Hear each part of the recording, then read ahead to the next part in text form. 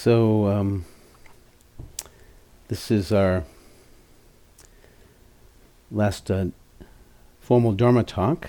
Maybe some more Dharmets to come in the time that we have left. And so we'll see what we do here.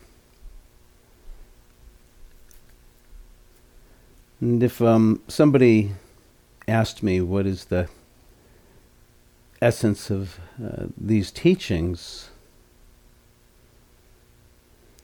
I would say awareness and heart, or mindfulness and love. I think that's what it really boils down to. And the Dhammapada says to purify the mind and the heart is the greatest of gifts, the gift of the Dharma. To purify one's heart. And to purify one's heart, I think is the qualities of developing our awareness and our ability to open the heart. And of course, when you bring these two together, a fusion happens that perhaps is even greater than each one alone, and that is wisdom. Wisdom is born out of this confluence, this synergy, this fusion of awareness, mindfulness, insight, and heart, love, compassion.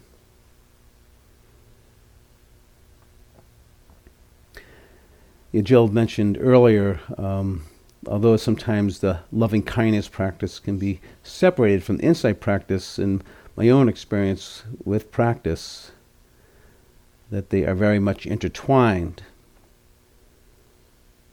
And intertwined for me in the sense that the more that I've cultivated awareness, cultivated that sense of inner sensitivity of my own suffering, and also being much more aware of the suffering of others, the suffering of myself and others, and that has naturally brought the heart to open because of that awareness.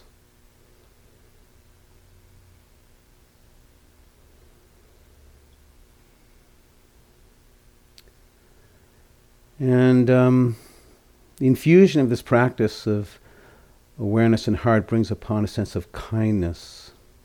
It's amazing, as I had the wonderful opportunity to live with forest monks for 8.5 years, a little short time in Burma and much more time here in the United States in a Buddhist forest monastery, a Burmese one.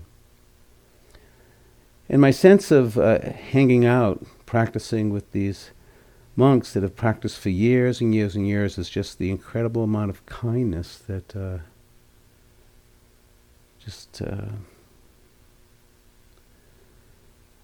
was expressed and felt from them. And actually in the canonical literature there's a beautiful little story of after the Buddha died, and Ananda, who was the Buddha's cousin and attendant, and he is also a great memorizer. He memorized every single teaching that the Buddha taught.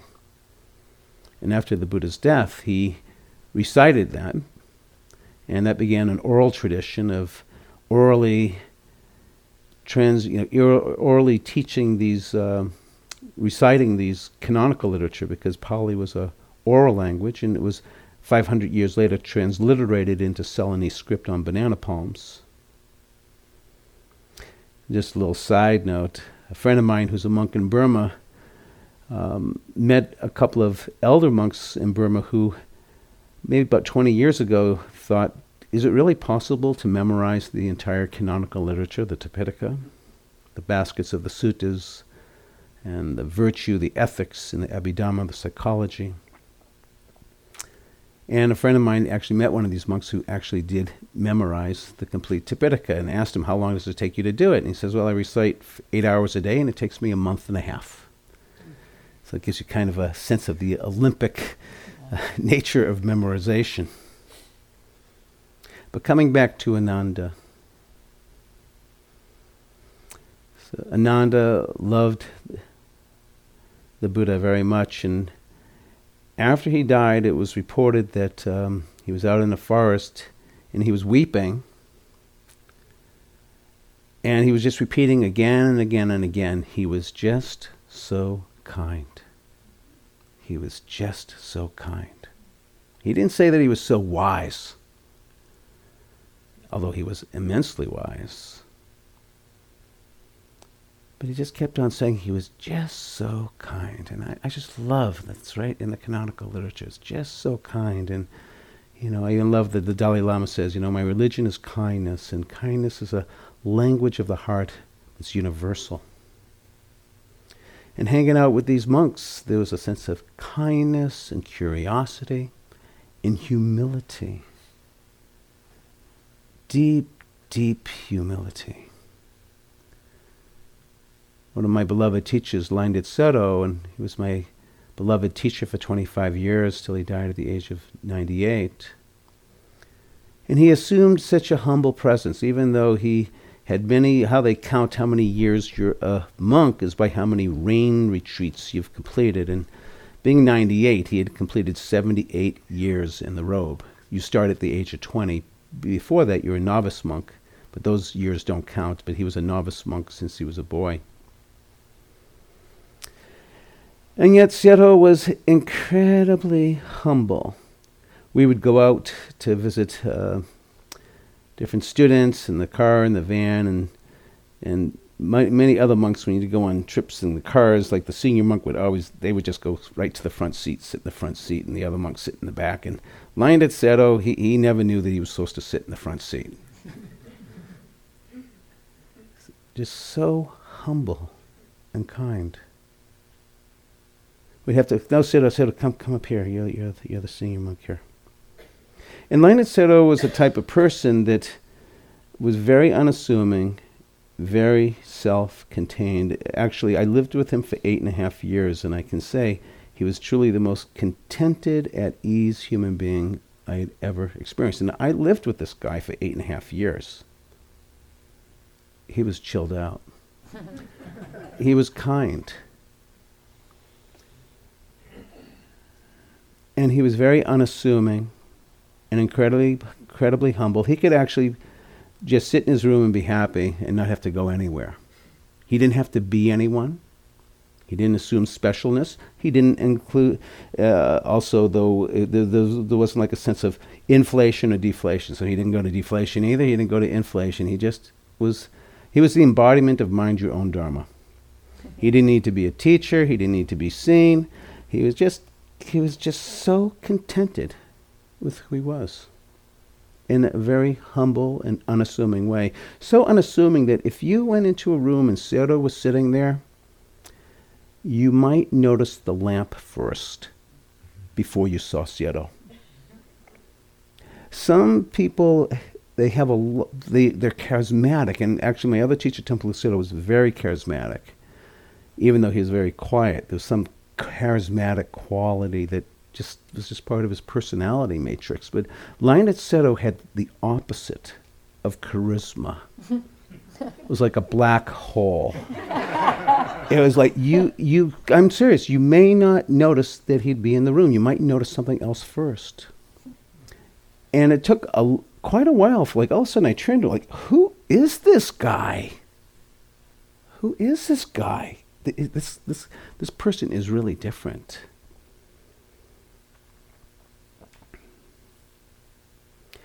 Kindness. And there was a little bit of mischief. One time I offered my room to a visiting monk, and Seto said to me, okay, you can come and stay with me. Mm-hmm. It was like Christmas Eve. I was like the happiest guy in the world. I get to sleep with my Seto tonight. And Seto, he had the practice of not lying down. So this is very extreme. My other teacher, Tampulu Seto, he didn't lie down for the last 50 years of his life. This is an ascetic practice. Why? They do this to have less sleep, more time to meditate.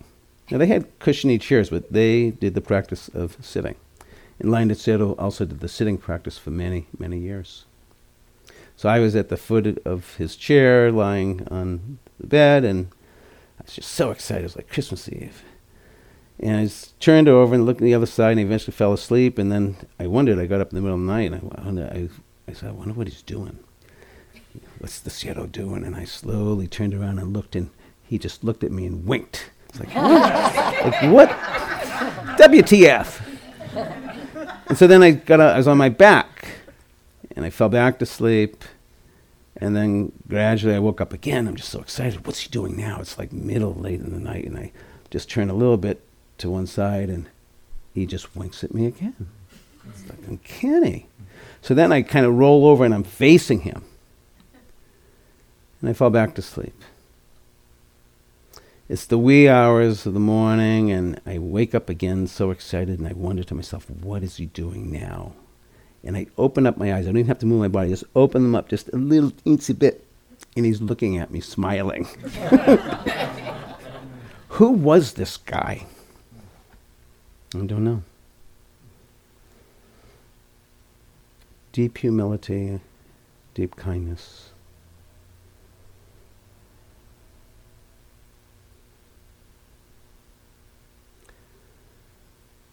On my last time with him, I traveled to Burma to see him. It was a very wonderful thing. My wife secretly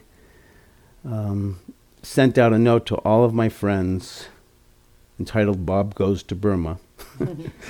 And one night she presents to me this huge envelope with cards from, I don't know, so many people with money in it, saying, we want you to go see your teacher one more time.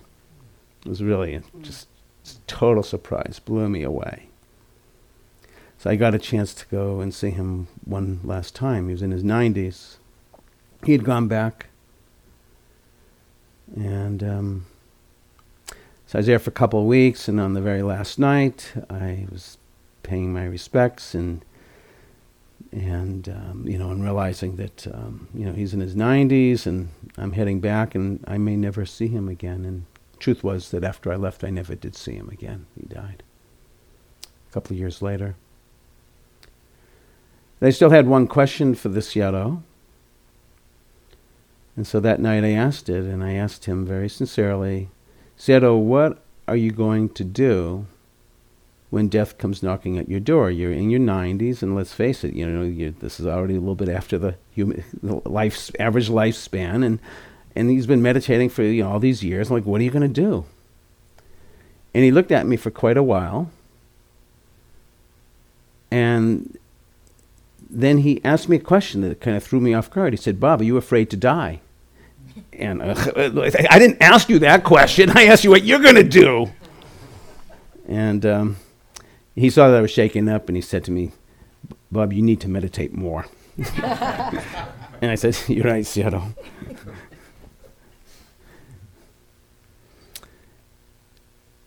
So again, paused for a minute, and then I asked the same question again.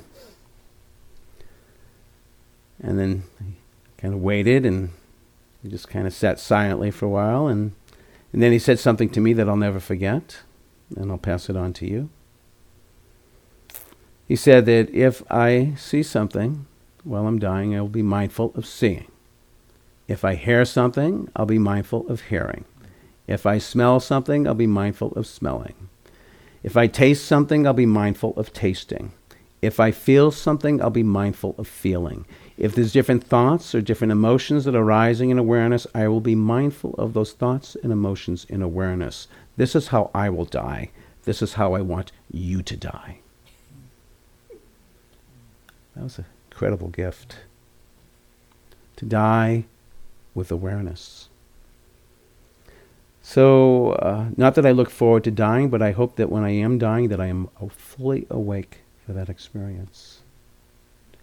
Don't want to be asleep if at all possible. And of course, we really can't choose.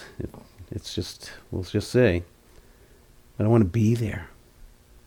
Peter Pan calls it the great adventure. That's what it is to die. So the Peter Pan spirit, but what is here? So I love that teaching. I once told this to my 100-year-old grandmother, what the Sayadaw said about dying, and she looked at me. She's an old Jewish lady from Russia. She says, Bobby, he's pretty wise. So she even liked that, and she wasn't even a meditator, but she liked the idea of dying with awareness, dying being present.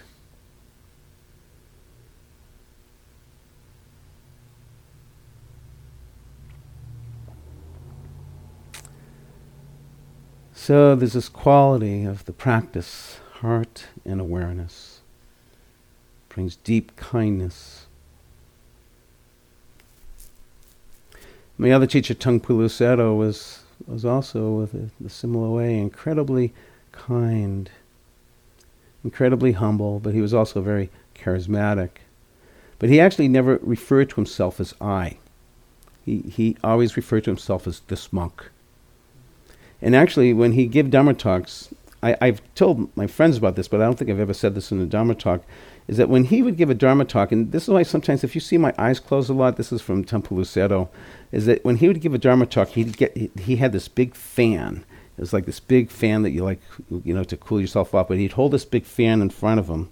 On the other side could be a picture of a moon or bunny rabbits, and or whatever people offered to him. And then he would just talk into the fan. Like he had no eye contact with anyone, because I think my sense of it was we asked him why.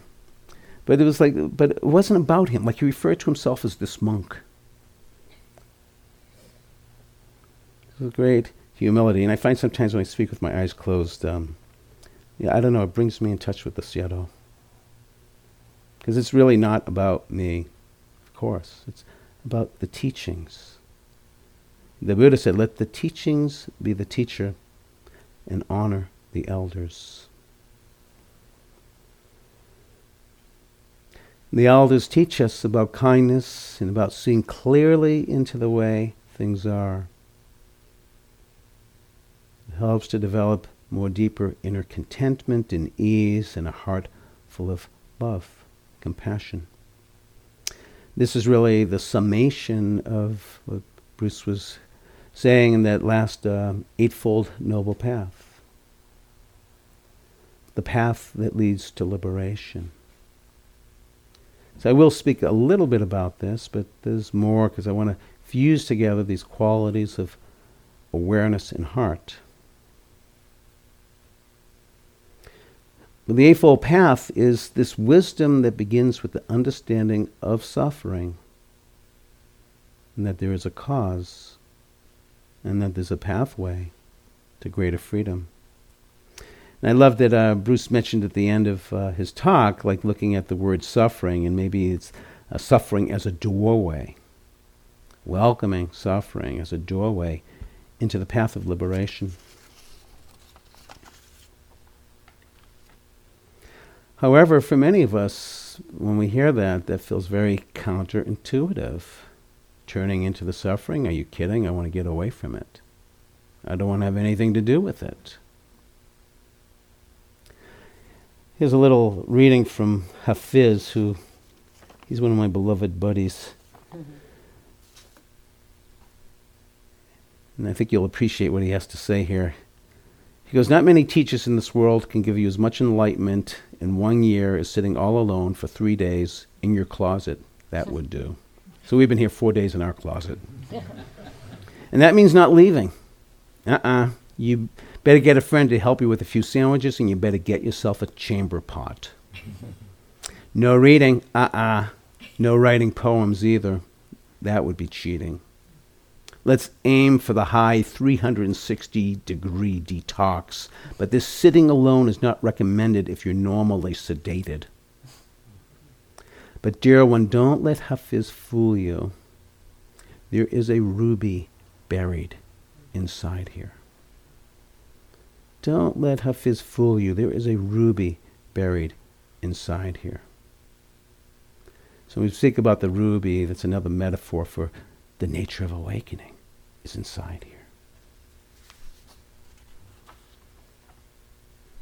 But again, this notion of turning in towards the pain, welcoming the pain, it really is counterintuitive. I mean, I can understand for many of us. And, growing up outside of Boston, we get snowy winters. And I remember after getting my license, driving in Boston and surrounding areas, and inevitably getting into skids. And of course, when I got into skid, it scared me, and I impulsively turned away from the skid and only found myself skidding out more. This went out for a long time, and then I told my dad about it, and he said, Bob, if you want to get out of the skid, you got to turn into it. That scared me. I ain't going to turn into that. I didn't believe that. So I kept turning away, and I kept on skidding out. And I think at a certain point during the winter time, with a lot of driving, I finally reached the futility of realizing turning away was not going to help. I was only getting in worse situation. And I'll never forget this one day where I just very slightly and gently began to turn towards the skid, even though it scared me. But I realized turning away was not going to help, and jamming on my brakes didn't help either. And I'll remember it was a visceral feeling in the body, a pleasant feeling tone. As I began to experience, my car began to start to straighten out. It was amazing. And I believe at that day, there was a powerful seed that was planted inside me. And it's laid dormant and sprouted and laid dormant and sprouted and laid dormant and sprouted throughout my life. But it was a seed of beginning to understand that if I begin to turn into my pain, into my fear, into my shame, into my top 40 of whatever that is, that I would straighten out, that there's something there for me, that there's a ruby buried inside here.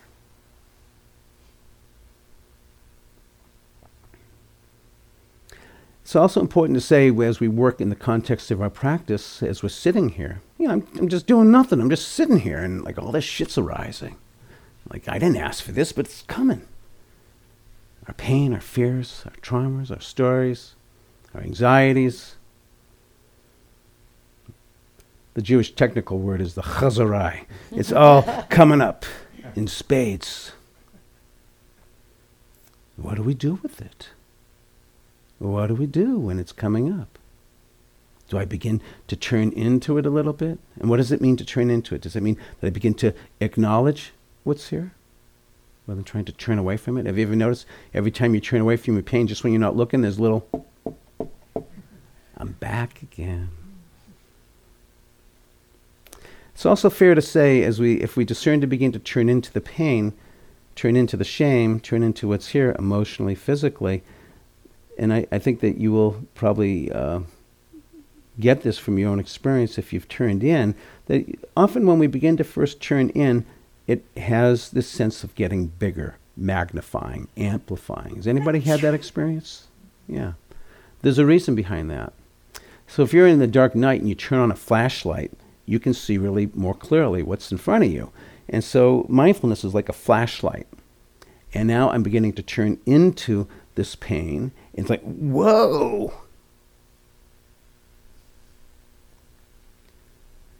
So it's important to know when you begin to turn in and there's that whoa. So often at that critical point, for many of us, exit stage right. I'm out of here. It's too intense. However, if we breathe in and out and perhaps play with it a little bit, we begin to see that intensity begins to dissipate. We can begin to go further. We often don't recognize that we can get through that threshold because the threshold is so intense. But if we hang with it a bit, and part of that hanging, as I mentioned earlier in the week, about this sense of that I'm feeling safe enough, and I'm kind of curious. I want to kind of know what's going on in here. And I got some energy. I'm up for it. And so I can stay with that little space, play with that little space, potentially making my way through that space. There's some writings from a monk, Christian monk in the Middle Ages, Francis Fenelon. And he kind of describes this process so beautifully and so descriptively, and only what Middle Age language, the times of the Middle Ages and some of the language that might have been used in the metaphors. So anyways, it goes, as the light of awareness increases, we see for ourselves to be worse than we thought. So that's the flashlight. Oh, OMG. We see for ourselves to be worse than we thought as the light increases, and we are amazed at our former blindness as we see issuing forth forth from the depths of our heart a whole swarm of shameful feelings like filthy reptiles crawling from a hidden cave. We never could have believed that we had harbored such things, and we stand aghast as we watch them gradually appear. But while our faults diminish and the light by which we see them waxes brighter, we are filled with horror.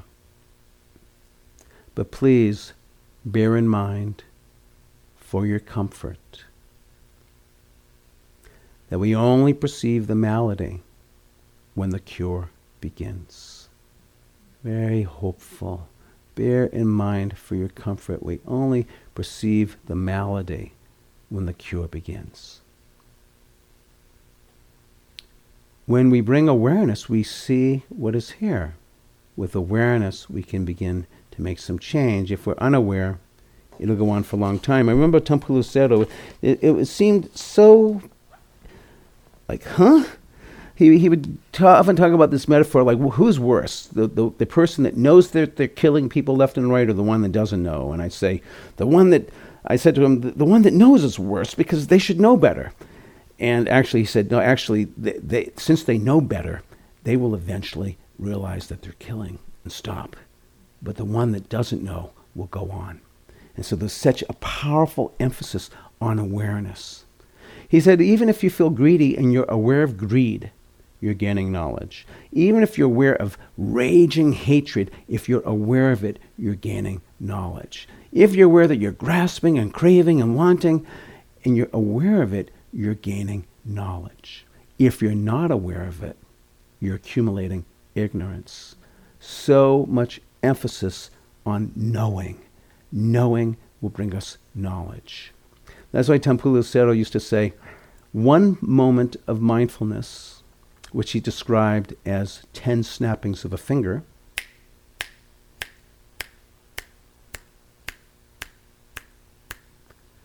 is better than having lived 100 years without ever practicing mindfulness. It's how much emphasis on awareness. Awareness can begin to set us free. And so this awareness in the Eightfold Path begins with the awareness that there is indeed suffering, and we have some sense of some understanding of these causes, and that there's a path to freedom. We begin to understand with our understanding and intentions to renounce these tendencies that are self-destructive. This is actually a wonderful translation for renunciation, which many of us fear. Renunciation, oh my God, I'm going to have to give something up. But actually the deep meaning of renunciation from the Dharma is giving up those self-destructive tendencies that emburden the heart, imprison the heart. And then there's the gathering, because we understand this loathing or these self-destructive tendencies don't serve ourselves nor others. The other qualities of intention of the heart, of non-harming, ahimsa, the qualities of friendliness, loving kindness, metta begin to grow.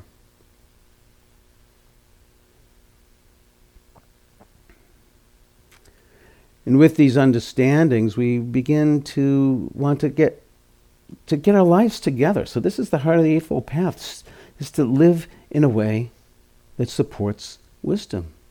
And we begin to understand that living our ways with integrity, we all understand at times when we're living out of integrity, that living out of integrity informs us, I'm not happy, I'm worried, I'm filled with remorse or regret. So we can say that living with integrity gladdens the heart, steadies the mind and the body.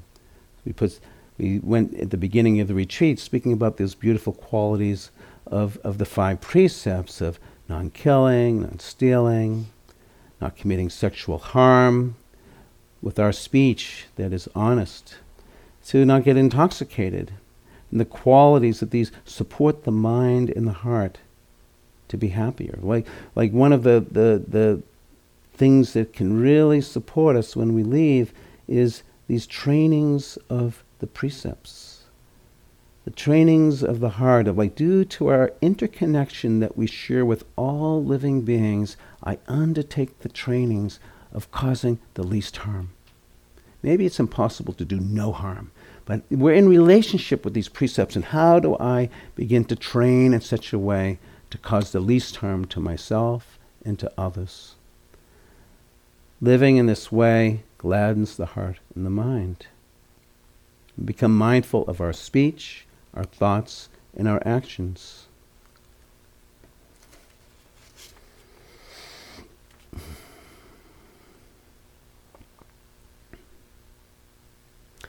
Bruce also spoke last night of this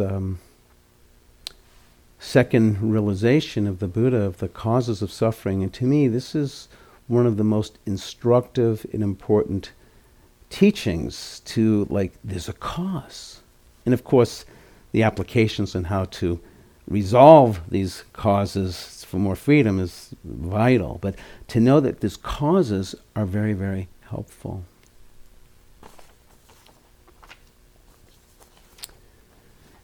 And just to go over just for another slice of that, the primary cause with all suffering is unawareness. I've been speaking about that, this not seeing clearly. Again, Tampulu Sero, he says that midnight is dark and the new moon is dark and the thickness of the forest is dark, but darkest of all is ignorance. We're not seeing, we're not knowing. And out of that ignorance, or that not seeing clearly, gives rise to the sense of wanting, grasping. Cruz spoke about the first cause of suffering, fueled by unawareness, is this grasping for sensual delight. I want to feel good. And somehow there's some belief that begins to happen due to a misconception that somehow outside of myself I can get that lasting happiness. This is kind of the roots of addiction in some ways, like I just want to feel good. I'll never forget when I was eating this ice cream one day and I was just in the land of satiation. It was heaven. And then I noticed I had one more bite and then like, what the hell am I going to do now? Back to myself again. So perhaps there's a song from the Rolling Stones, I can't get no satisfaction. That's the craving for sensual delight. And the craving to be someone. I'm special, I'm Bob. I drive a Prius. I mean, it goes on and on. Some people are like, who gives a darn if you drive a Prius? But I feel really special, I drive a Prius. You know, or whatever. I mean, like it's I. And again, the country western song, I'm looking for love in all the wrong places. Somehow, you have to verify that I'm okay, because inside me there's a core deficiency. It's like there's the deficiency. I have to get these pleasures to be whole. There's a deficiency. The third type of craving is the craving to feel nothing. I just want to get sedated. I don't want to feel anything. I don't want to be here. So that song is from Simon and Garfunkel. I am a rock. I am an island, and a rock feels no pain, and an island never cries. I am not going to be touched. Yeah. The craving to feel nothing. The craving to be someone. The craving for sensual delight. And not that the ice cream is wrong or whatever, but but all these things, if there's some belief that there's a deficiency inside, I'm not worthy, then we're looking outside to fill this gap, born out of a belief of deficiency that we are not enough. And the thing is, I think as human beings, is we're longing to come home. But we're looking for that longing outside of us.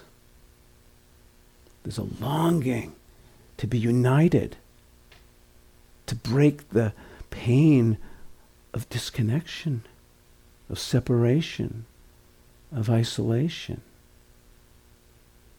That longing. And so I want to invite you all in our practice to sit with that longing. Is it really that person or that thing? What is really being longed for? It's a powerful question to ask ourselves in practice and to sit with the longing. Feel the longing. It's very interesting. There's a play of words with longing. I was actually looking it up. This actually, I first heard about this from Tara Brach, that there's some etymological connection rather than a entomological, not ants, but that the desire comes from the Latin desidare, but then means from, and then somehow it's connected to another word, desidious, which is star, and it's like this longing or belonging to the stars. There's some connection between the stars and desire in some older way, old translation. And it's kind of interesting when you play with it that way, because science will actually verify as we begin to break into atoms, into protons, into neutrons, into electrons, and these particles that are found here and everywhere. That's why Albert Einstein said that separation is actually an optical delusion of our consciousness.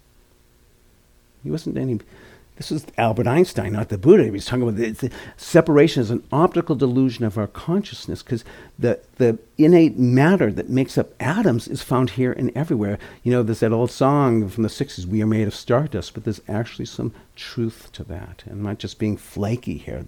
The science that's backing that up, the particles, the protons, the neutrons, the electrons, these things, they are found here and everywhere.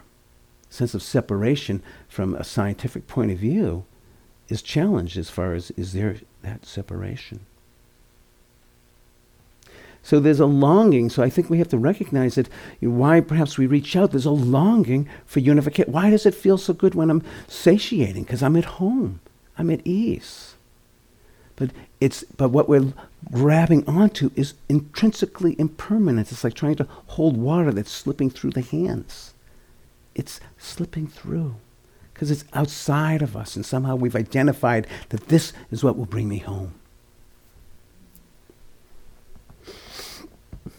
Ramana Maharshi of India, one of the great saints of India, he was dying of cancer. And his students were saying, "Please don't go, Maharaj, please don't go." And supposedly Maharaj said, "Where am I going? Where am I going?"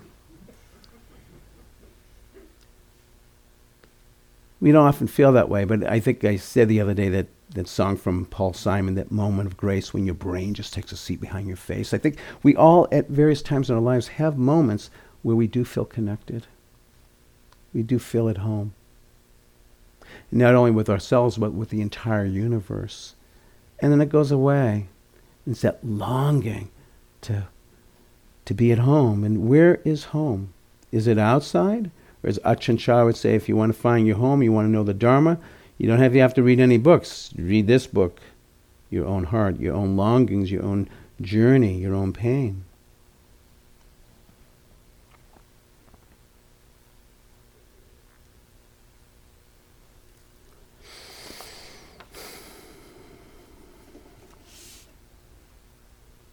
The senses of separation are born out of our stories of separateness. And these stories are very powerful. We kill each other and ourselves and do most horrendous things to ourselves, to others, because of these stories. And of course, these stories are what make up our lives. We grow up and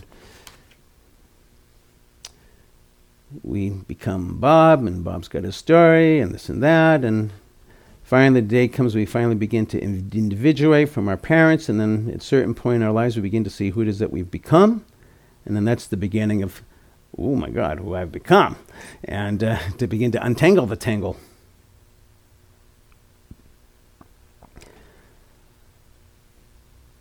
We can't bypass these stories. This is very important. Otherwise it's a spiritual bypass. Oh, this is just the Bob show.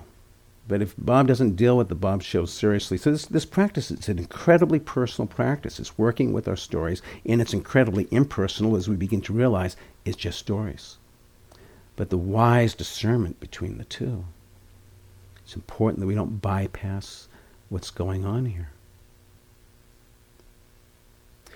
To me, the Buddha's awakening was breaking free of the stories of the heart.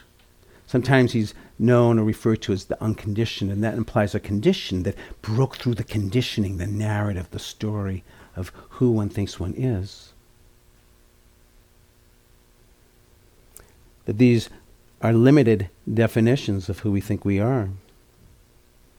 This morning, sharing about, I'm self-indulgent. So that's a story. And I mean, and I don't want to pick on you. We can pick on, I'm not a good writer. I'm sure there's many things that we could say about it, like, I'm not this, I'm not that. So we have stories about ourselves that begin to enslave us. There was a dear, when I was growing up, my Uncle Sidney, I used to like peanuts and go over to my grandmother's house, and I'd go get some peanuts out of the cup, and he'd say, "Dear, here comes the claw, here comes the claw." What a thing to call a kid, the claw, here comes the claw. Another friend of mine's father called him King Minos. Everything you touch breaks. Yeah, you feel that in your gut. The stories that we tell ourselves all the time. Remember one time in a mindfulness class, this woman in her 60s says, I can't remember a day in my entire adult life when I didn't call myself an asshole. Another person said, well, I don't say that, but I call myself a dummy, or I call myself stupid. We know these inner conversations, these stories that we have with ourselves that enslave us, that we've believed in to be me. The Buddha broke through these stories, could see the limited definitions that enslaved our hearts.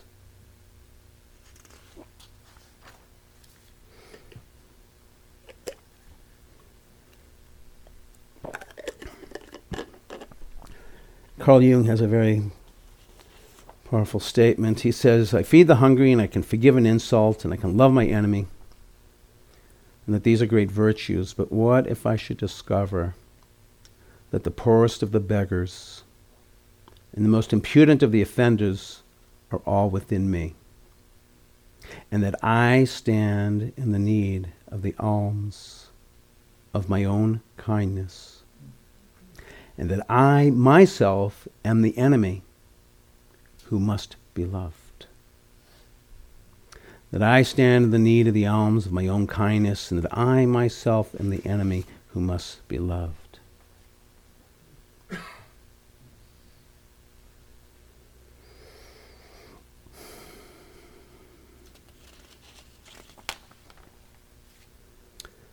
And so what else is there to do? Turning into this heart, even if there's pain. And, Franz Kafka says in a quote, he says something like, you have pain and you have your choice on whether you want to deal with it or not. But if you don't deal with it, you get two pains. So it may be actually more efficient to work with the one. That's the second and third arrow. But as I mentioned, this turning into is not easy. Yes, counterintuitive. And sitting with ourselves, such a peaceful environment here, and we realize it's not as peaceful inside. But we're in a place of developing our hearts and our awareness, and as we cultivate the qualities of safety that are so important in this type of a sacred space of this deep inner sacred work of the heart, we may begin, if we're feeling safe, to investigate more closely what's here. And that safety is very important because some of us, maybe we're living with PTSD, or maybe it's just too much to open and to move towards these pains, and that's to be understood. Sometimes, particularly with PTSD, a lot of trauma, just to be able to survive and not deal with it is the only way. But as from the words from an old Grateful Dead song, you can run, but you can't hide. And there may come a time when we begin to turn in. So there's sole permission, listening to our own hearts on whether we turn in or perhaps just pause for a bit. So taking care of ourselves is so important.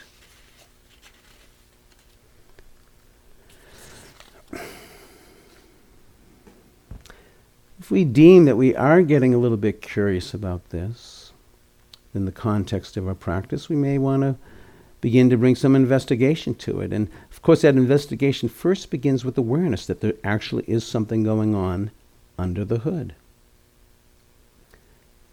The first quality of awakening is mindfulness, and that mindfulness brings us into a place where we begin to become curious and want to investigate what's here. It's the second factor of awakening, investigation. And of course that propels us. We're getting interested in it, getting energy and so forth. But what's here? One moment perhaps I'm lost in the spin of my pain, and the next moment I awaken. Oh, a lot of sadness, a lot of pain here right now. In those moments we can begin to potentially move in towards it. So we may want to ask ourselves, where do I start? Well, you start from wherever it is that you are. Let's say, for example, I'm just feeling some feelings and I don't even have a name of what those feelings are, but I know that there's some feelings there. And what would it be like just to allow myself to feel those feelings? Or perhaps more strikingly, and there's a wonderful word that I've become very fond of, it's called the cringe. As we're sitting inside ourselves meditating, there's something arises and it's like this, So that's the definition of a cringe. It's like, oh, like shame, like filthy reptiles crawling in a hidden cave. It's like, ugh, that one. You know that one? You know what I'm talking about? That guy? And often when it's so smelly and disgusting and shameful, I just didn't want to deal with it. But if you're up for it, check it out a little bit. There may be a ruby buried inside there. The cringe, or on the internal Richter scale meter of emotionality, there's something here. Maybe I need to pay attention. So there's a wise discernment here. When we come to, let's say, four corners, and we can go straight, we can go left or right or backwards or stay where we are, there's a level of discernment. Do we choose to move in? Is that the wise thing to do? Or do we, perhaps I'm just going to sit on my hands and I'm just not going to go there. This is not beneficial. And maybe that's wise. Maybe it's wise if we're having some practice. This is just old, I've got the coffee mug and the t-shirt. I've seen this. I've been there 1,000 times. Like, no, thank you, just mental formations. That might be the wise thing to do. If it really is that. Or if there's any way that there's some subtle way of just kind of bypassing this and just knowing you're enlightened anyways, it will keep on coming, believe me. It's very popular in the meditation circles with this new acronym, well, not new, but an acronym called RAIN. Some of you may have heard of this. To recognize that it's there, to accept it, to be aware of it, to investigate it, and non-identify with it. The non-identification is not easy. You can quickly say to yourself, non-identify, so you don't have to feel what's there. The wise discernment. When do I move into something? When do I, with wisdom, know it's just something to be named and watch it come and go? So I just want to just point to that wise discernment. There's not any one way. But let's be wise and not bypass what's here.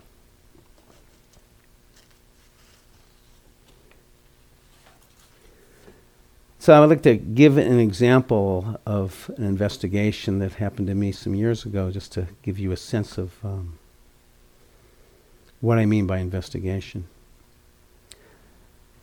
And so I was on the phone one day having a conversation with a hospital administrator about mindfulness and getting increasingly angry. And then I looked at my watch and saw that I had to get off the phone because I had to go teach a meditation. And so fortunately, I got off the phone without burning the bridge, and as I drove to the meditation hall, I get into the meditation, and welcome everybody. And let's all bring our awareness to our breath. And I went to bring my awareness to my breath. That lasted about 3 seconds. And then thought, when the meditation gets over, I'm going to call her up and really let her have it. Wandering mind. Come back to the breath. And then another thing I would do. Come back to the breath. So this went on for a period of time until finally I realized I was fucking angry. I was in rage. The breath was nowhere to be found. The anger was all over the place. And then I just realized that resistance is futile. We are the Borg.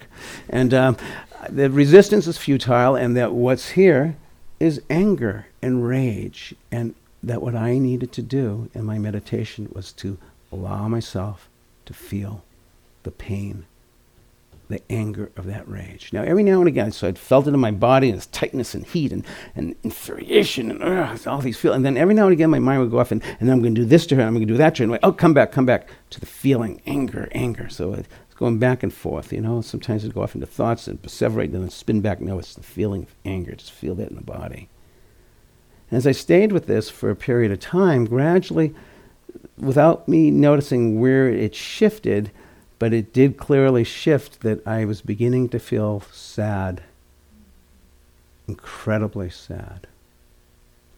And then my practice, to this point, I need to feel this sadness.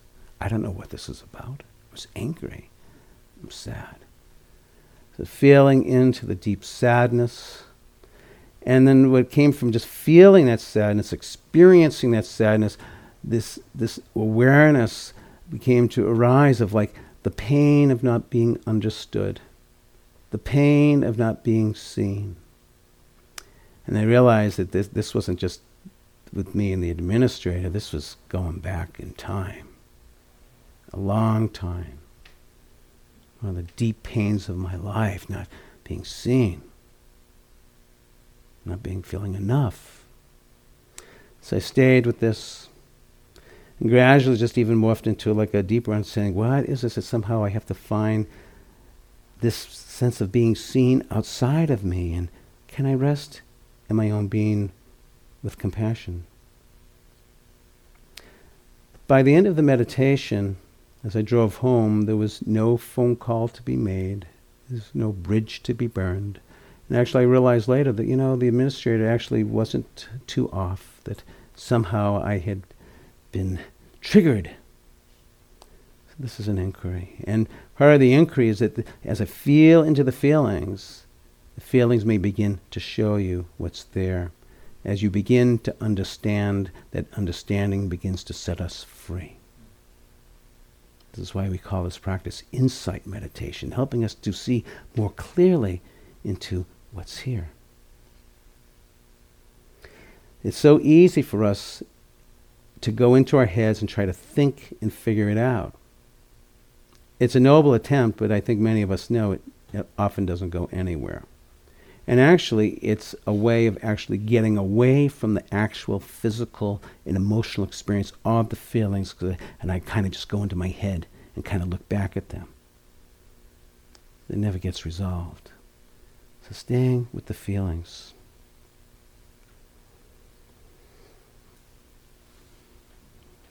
We're learning to give space to those feelings, to allow. I mentioned earlier that in some ways I think the meditation instructions could be boiled down after a while to just one word, allow. Or another word, let be. Ajahn Chah, Thai forest meditation teacher, says, keep your mind still in any surrounding like a clear forest pool. And all kinds of wonderful and strange and mysterious animals will come and go, but you will be still. And in time you will come to understand the nature of things. And you will know the happiness and the peace of one who has awakened. So keeping your mind still in any surrounding like a clear forest pool is our willingness to be present to what's here. And all those strange and mysterious and wonderful animals will come and go, but you will be still. As we sit in our stillness, we will be visited by the multiple manifestations of the mind and the heart. As we stay and allow and give space, just like the sky gives space to the storm, and the virtue of that space, the storm that's a category 5 gradually dissipates to a 4, to a 3, to a 1. Without grasping, without clinging, letting it all be, we come to understand the nature of things. We know the happiness and the peace of the Buddha, or the one who has awakened. So this giving space, allowing. As we head into Christmas time, I've said this before, some of you have heard this, but I love the Frosty the Snowman and that little globe, and you shake him up and everything's going all chazarai, but Frosty's a meditator from way back. Doesn't move, like a clear forest pool. All kinds of things will come and go, but Frosty will be still. And things, don't you know it, after a while, it begins to settle. That globe gets clear. And in some ways, we are like Frosty, and we go into this meditation hall, and we're getting shaken up. So we used to call the monastery the shit accelerator. We're getting shaken up, but we're learning to be still, grasping at nothing and resisting nothing. The clarity begins to come. We begin to see more clearly. This clearly brings understanding that sets us free. This is why this practice is amazing. It's giving us understanding of the causes of our suffering, and we experience freedom. It's a miracle. And that's why Thich Nhat Hanh wrote the book, Miracle of Mindfulness. We couldn't imagine. There's a powerful quote from Jennifer Wellwood, and it seems so counterintuitive, but she really writes it beautifully. She goes, "Willing to experience aloneness, I discover connection everywhere. Turning to face my fears, I meet the warrior who lives within. Opening to my losses, I gain the embrace of the universe. Surrendering into emptiness, I find fullness without end. For each condition that I flee from, it pursues me. And each condition I welcome transforms me. Each condition I flee from pursues me. Each condition I welcome transforms me." This has been our practice. We're beginning to have potluck with our demons, tea with the demons. It's the old Tibetan story, like this monk went out and came back to his cave, and it was all filled with demons, and they're all, oh my God, and the monk's trying to get rid of them, and they won't go anywhere. So finally the monk says, "All right, you guys can stay." And they all left.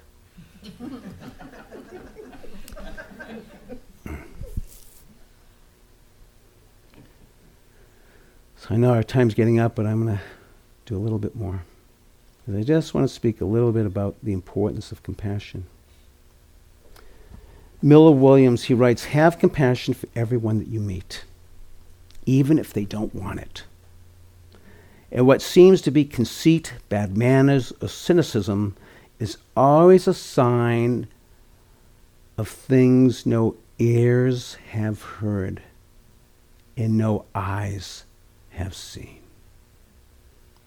You do not know what wars are going on way down there where the spirit meets the bone." Every one of us here, way down there where the spirit meets the bone. Such an honor in our interviews we get to go day down there where the spirit meets the bone, and it's that no eyes have seen and no ears have heard. What we're all holding and living with is incredible. The importance of freeing our hearts is vital for our health and our well-being. The pain of living with a hardened heart is an imprisoned heart. Even in this retreat, I became aware of some hardness inside me. I've written 3 letters to people that I have some hardness with, and to own my part and to see. I've actually invited some of you here in my personal interviews to write that letter. I remember one time at Spirit Rock, a father speaking about his estrangement from his son.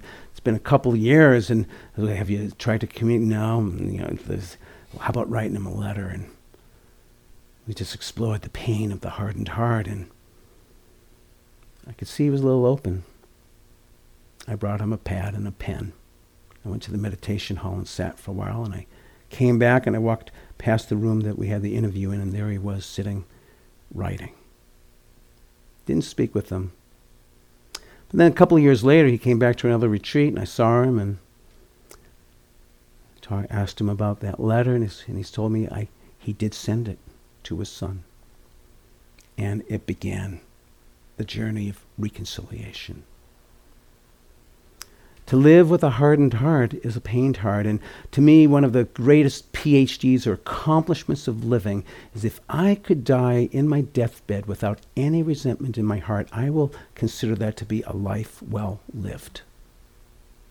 And I was very fortunate that my mother-in-law, Sharm, she's a very simple woman, not a meditator. She had a lot of betrayal in her life, a husband that abandoned her, cheated on her. And I was with her, for a number of years till she died, and she forgave him and everyone. She didn't live with a burdened heart. She's been my teacher. Charmaine's her name. Like, she died. I know it. I just know from being with her. She didn't have resentment. Resentment is like a poison in our hearts. It's like a poison. Grudges, resentment, the harboring of ill will is poisonous. And so I want to just appeal to you to work with the practices of reconciliation that begin first inside our own heart. Where does it begin? In here. And it's interesting now, like with our hindsight wisdom, here we are, whatever age we are, and we can look back. And with that wisdom, we can begin to understand why we did what we did, when we did what we did, because of where we were. When I was a kid. Wes Nisker, meditation teacher and comic, he wrote this very humorous story, like, what if we actually were born at 100 years old and we had to go back in time and we died when we were born? And it's like, oh my God, I'm going back into high school. I have all this wisdom, but I'm losing it all because I have to go. It's kind of good that it goes this way. And so we have some wisdom to look back at what it is that we've done. Like, as I look back, I can see what that was. It's like I can see more clearly now. The pain I was living with, the fears I was having. No wonder no wonder. So the reconciliation for ourselves and our own narrative, our own story. If I've told myself for years that I'm going to amount to nothing and I feel like I'm nothing, that's because of these causes and conditions that have fed this way. But now I'm seeing that came out of such a place of fear. And actually, I'm in this place now where I'm at this crossroad, at this juncture of trying to work with developing compassion for myself. And I'm seeing everything that's going against that. But it's the wise recognition is it's all been a part of what has brought us into this moment. It's all been a part of what brought us here. Can I begin to turn into my heart with compassion? It's not easy.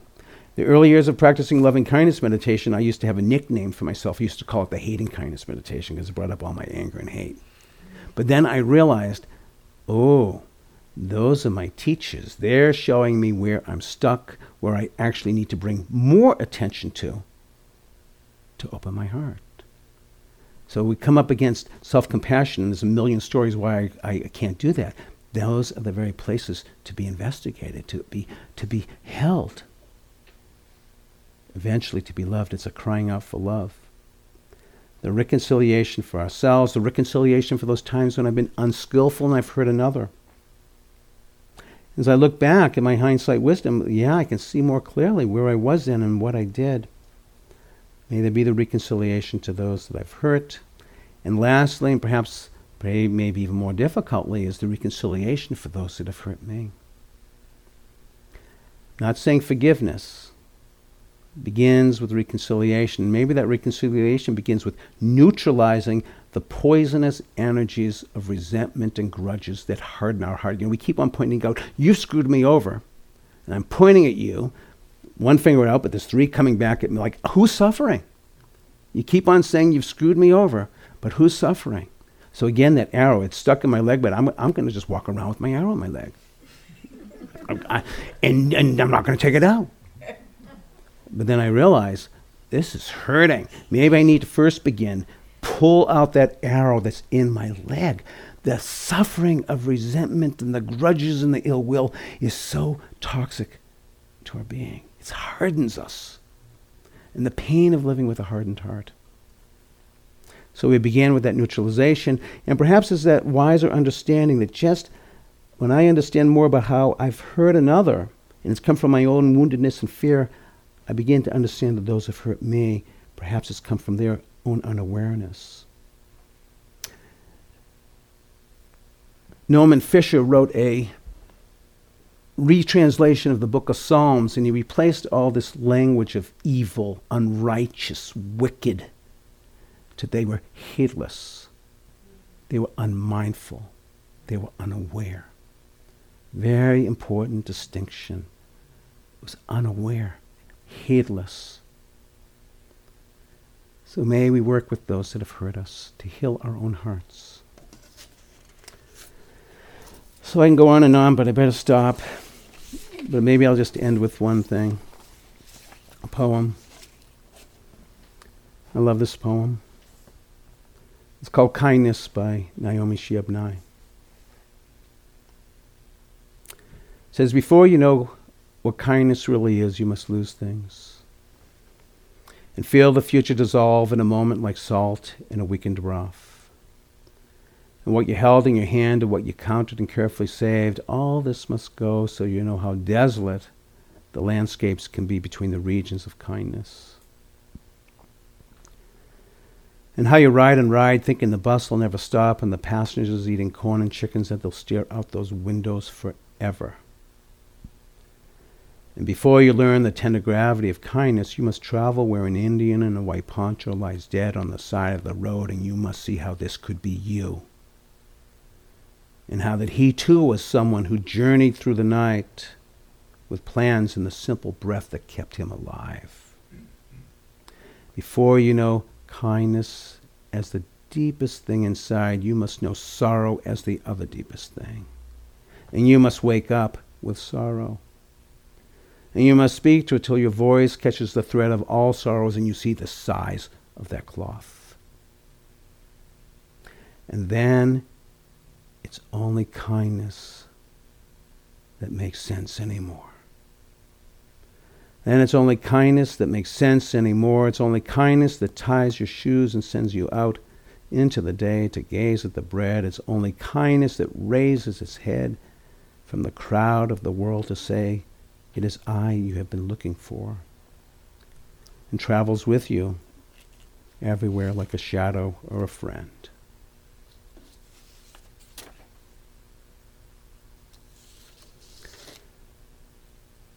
So the human body at peace with itself is more precious than the rarest of gems.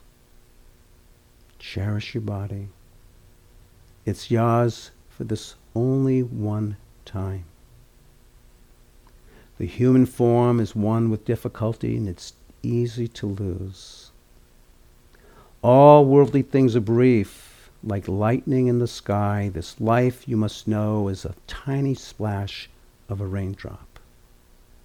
A thing of beauty that appears and disappears as it comes into being almost. The human body at peace with itself is more precious than the rarest of gems. That's from Tsongkhapa. We'll sit for a minute.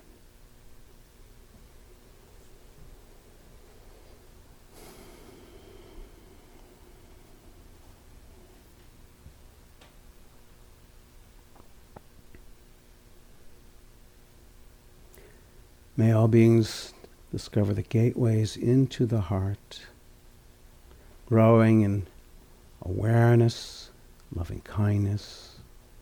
May all beings be at peace.